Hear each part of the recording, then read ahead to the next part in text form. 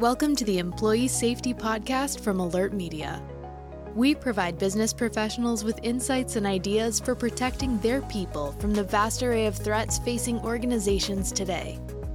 Each week, you'll hear advice and best practices from an experienced safety leader. Here's your host, Peter Steinfeld. Welcome back, everyone.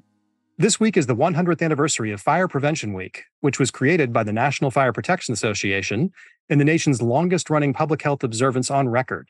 The NFPA is the leading information and knowledge resource on fire, electrical, and related hazards. Their initiatives, from codes and standards to Sparky the Fire Dog, have greatly reduced the public's fire risk, injuries, and losses in the U.S. for more than a century. Here today to help us learn more about fire prevention and preparedness is NFPA's Technical Services Engineer, Brian O'Connor. Brian develops education and training for building and life safety engineering products. In this episode, Brian reveals what organizations can learn from 100 years of fire prevention research and practices. Let's listen in. Brian, can you give us a high-level overview of the NFPA and the great work that you all do over there? So the NFPA, or the National Fire Protection Association, but we often go by our acronym, we were founded in 1896, so we just celebrated our 125th anniversary. We're trying to eliminate death, injury, and property and economic loss due to fire, electrical, and related hazards. But there's not going to be one solution to that. So NFPA approaches this from several different angles. And those are different departments that we have within NFPA as well. So first and foremost are our codes and standards. Most people in the fire and electrical world will know NFPA as a standards development organization. And that's what we do. We produce more than 300 codes and standards worldwide with the help of our over 8,000 expert volunteers who form the committees and write these codes and standards. We produce codes and standards in several different categories. So we have fire protection systems, such as your sprinkler systems, fire hydrants, fire alarms. We have life safety requirements.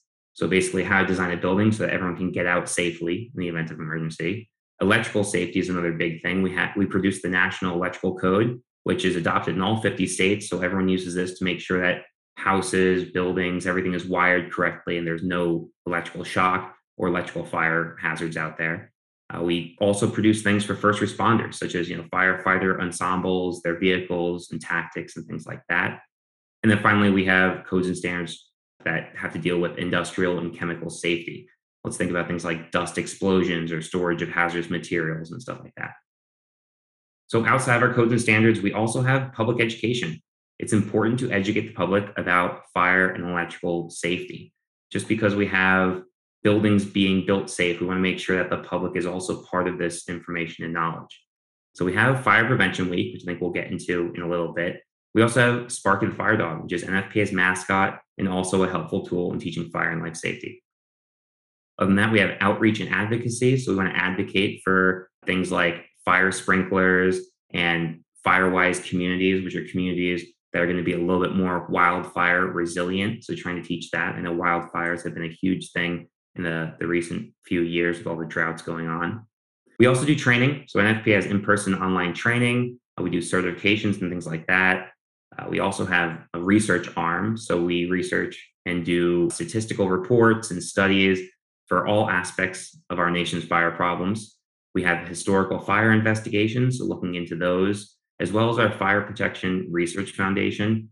This conducts research to support the development of our codes and standards. So if someone has a question as they're developing these codes and standards, they can go to this resource and we'll conduct experiments for them. We also have our publications. So NFPA has our journal, we have our own podcast, and we produce lots of blogs and other content. Yeah, no, that's great. I did not know you guys did so much. And one thing I want to ask you more about is those codes and standards. I mean, with 125 years under your belt, you've probably gotten really good at this, but can you help our audience understand what goes into that process of developing all the NFPA's codes and standards? NFPA is really good at developing codes and standards because that's what we were founded on. A bunch of insurance companies got together in Boston area, actually, so which is where we are located still. And they said, we need some comprehensive document that we all agree on in order to install sprinkler systems. People were installing these differently throughout the United States, and they weren't really protecting the same way everywhere. That's a little bit just of history there. There are a lot of codes and standards that NFPA produces on various topics. We form committees made out of expert volunteers to write our codes and standards, while NFPA employees themselves run the actual meetings. So NFPA classifies their committee members to make sure that there's adequate representation on each committee. So the different classifications are manufacturers, we have users, people who are actually going to use those codes and standards, installers, think of an installer of a sprinkler system, the labor, so people who actually do the labor for a lot of these. We have research, enforcing authority, insurance, consumers, and then special experts. So NFPA has a rule that no more than 1/3 of our committee can be made out of any one of these classifications. This ensures that there's consensus of multiple groups on whether or not changes should be made. Oftentimes, people have to vote in the majority. So if you look at percentages, all right, so you need at least 2 or 3 of those groups to agree on a change in order for it to happen. But most of the time, we're a little bit more evenly balanced. So we'll have a lot of these different groups need to come to an agreement to make sure that these codes and standards are things that everyone can live with. If just the manufacturers are writing these, they're going to write them completely differently than if just the enforcing authority wrote them, right? So we want everyone present at that table. I think that's something unique about the NFPA codes and standards development process that provides this. Yeah, that's fantastic to think about that. All day long, engineers could be thinking, hey, this is how we need to do it. And then the installer says, did you think about this? Nope. That's really fantastic. Well, this week I know marks the 100th year of Fire Prevention Week. What's the origin story on that? So Fire Prevention Week is observed each year during the week of October 9th in commemoration of the Great Chicago Fire, which began on October 8th of 1871. This is something we really can't fathom today because of the leaps and bounds we've made in the area of fire and life safety. Cities just don't burn down like they used to. Think of Rome, Chicago, London. These all were cities that had great fires. We are very fortunate today that regulations have progressed in the way they do to build cities in a way that they're a little bit more fire safe. Like looking at Chicago, back in the day, it had wooden buildings, but it also had wooden sidewalks and sawdust used to help make those roads. The roads got too muddy. Let's put some sawdust in, try to dry that out. But of course, this wasn't very good for fire safety. These fires really helped move the United States in the right direction in terms of fire safety practices. It's unfortunate, though, that these events did have to happen in order for that to move. Yeah, that's not uncommon. Sometimes nothing happens until something really bad happens, and then it causes people to make changes. Now, I know that many of your Fire Prevention Week efforts are focused on residential fire prevention. So what can organizations take away from it? For businesses that have employees working remotely, we really do need to encourage them to have adequate safety measures in place at home. This includes making sure that you have the needed smoke alarm protection, which is at least one smoke alarm on every level of the home, in each bedroom, and near all sleeping areas. And also make sure that they're working properly. Smoke alarms should be tested monthly. Batteries should be changed when the alarm chirps. This is a signal that the batteries are running low. And in addition, everyone in the household should develop and practice a home escape plan so they know what to do in the event of a fire and can use the time provided by the smoke alarms to get out safely. And what common mistakes or pitfalls, perhaps, do you see organizations make in their fire prevention and safety efforts? Some of the most common ones have to do with maintenance, whether that is maintaining your property, your fire protection systems, or just general housekeeping. For example, blocking the fire lane is not good. Firefighters need to be able to access the building.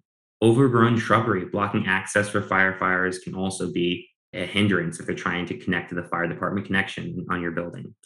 Fire hydrants being hidden by snow or other obstructions can also delay firefighters' response to your building. Something else is when we're planning drills, it is important not to have it at a predictable frequency because the nature of fire itself is it's unpredictable, and employees need to be ready for this irregularity. Finally, the fire prevention education. Some organizations communicate a little too frequently. When it's talked about too often, it becomes noise, and employees are going to tune that out. But also, on the other end of the spectrum, when it's not talked about enough, you can't accomplish your safety and prevention goals. So finding a middle ground for that is key. Communicating too much can become noise, but you also still want to communicate. It probably is a little bit different based on the industry and the setting. Clearly, if you're working around a lot of things that could catch on fire, maybe you're practicing once a week or once a month, whereas it may be someone working in an office maybe twice a year or something. And I'm not recommending those cadences. I'm just saying you need to think about your environment. Absolutely. Well, generally speaking, just in your experience, what organizations or industries tend to be the most successful at fire prevention and safety? So I like to look at this as the organizations that are usually the most successful usually have the most to lose, right? They're ones with a little bit more hazard, ones with a little bit more consequence to their actions or to their inactions. These are typically industries that have a lot more enforcement as well as reinforcement. So this includes organizations like hospitals or hazardous chemical plants and things like that. So we need individuals who are responsible for making sure drills happen, and they need to do so. And they often have oversight to make sure that that gets done. Other than that, your maintenance, your inspections, your testing frequencies, things like keeping your stairwells clear, all these small details really add up in an emergency and are important to pay attention to. Yeah, that's really interesting. Being here in Texas, we face a lot of hurricanes, and the way we manage to them is to think, okay, the meteorologists are saying it's going to be a Cat 3, so we plan for it being a Cat 4. They say it's a Cat 4, we plan for it being a Cat 5. So I think you could do something similar here with fire. If you're just in a regular office setting, the odds of it happening are really low. Pretend like you're in a little bit more of a hazardous environment. Maybe just up your practice just a one notch, and you'll probably get a better outcome if something does happen. Absolutely. And you could always look to the fire and emergency management systems that are used for things like healthcare facilities or hazardous materials factories, because they might have some things that you can take away from and say, oh, that's a good practice. Let me borrow from that, even if it's not necessarily required by law in your office. Yeah, that's right. Don't just manage to the law, because that's like the minimum standard. But to your point, don't go overboard because people will just stop paying attention. Yeah, absolutely. It's a fine line there. And do you recommend that organizations appoint an internal fire safety officer? Absolutely. There should be a fire safety officer, but just like you mentioned, fire isn't the only hazard that buildings and offices are going to face. So we recommend actually the formation of an emergency management committee. On there, you have a fire safety officer. And then that committee should include representatives from different departments in your organization, as well as senior management, because senior management buy-in is huge. If they're not supporting your emergency management committee, then it's going to be really hard for them to get things done. These committees should conduct things like something we call a hazard vulnerability analysis. This is just looks at all your potential emergencies that might occur, whether they be natural hazards, technology hazards, human caused hazards, or whatever they are. We want to look at them and look at the consequences that they have, as well as the likelihood. So as you mentioned, hurricane, right? So the severity could be quite large. And honestly, the likelihood is also there. So we might prioritize that over something that might have less of a likelihood or less of a severity. So trying to prioritize those should be the work of your committee, and then trying to mitigate or lessen the damage each one of those events could have, prioritizing the most extreme ones first that are likely to happen. And this sounds like scary and burdensome and a lot of work to do this. And maybe only big organizations would undertake this task. But I would say that any organization that has 2 people or more should probably be thinking about this. Obviously, a lot less the smaller the organization, but it's appropriate for everyone. Absolutely. Yeah, the size of the organization, while it does play a little bit into, again, how many people you need to manage, are there different shifts we need to make sure everyone's practicing their drills? Unfortunately, these big hazardous events don't discriminate between big and small organizations. That's a fantastic point. What I'm curious about, is there anything new about fire safety that may surprise organizations? Something that's relatively new is electronically activated sprinklers, which these are sprinklers that instead of just having a glass bulb in them that activates by heat, expands the fluid in the bulb, breaks it, and water starts flowing through. These are electronically activated. So it's going to hook up to your fire alarm system as well. It's going to be a little bit smarter. It's going to be a little bit less prone to accidental discharge and things like that. But also, they're more expensive currently. So again, eventually they might come down in price. But something else is the fact that we're seeing a lot more batteries everywhere. So these new technologies, which really are just 10-year-old technologies that are being perfected, are showing up everywhere and creating a little bit more of a fire hazard. So, for example, if you have a parking garage, maybe you're going to start to see a lot more electric vehicles in that parking garage, which is going to increase the hazard. And then that might make you go back to your emergency plan and say, does this change anything? Do we now have to say, okay, people shouldn't try to egress through the parking garage as part of our emergency plan, which they shouldn't. But those are kind of some of the new things on the horizon. Again, trying to combat battery fires is something that's definitely been top of mind for NFPA over the past couple of years. That's a fantastic reminder to our listeners that if it's for fire safety or anything else, whatever you put in place last week, last month, last year, last decade, you have to constantly revisit it because new things pop up and you have to take them into consideration, like all those battery operated cars. Absolutely. Change management is a huge thing in fire and life safety, making sure that, all right, well, we developed our plan, we have everything in place, but everything's changing constantly. We want to stay current with the newest technology. And while that might provide a lot of efficiencies, it might also provide some unknown hazards or known hazards. That's fantastic. Well, I know we just barely scratched the surface on all this today, and there's so many more resources that you guys have that small and large organizations can take advantage of. So can you talk maybe high level? What are the top 1, 2, or 3 resources that the NFPA offers that someone could take advantage of immediately?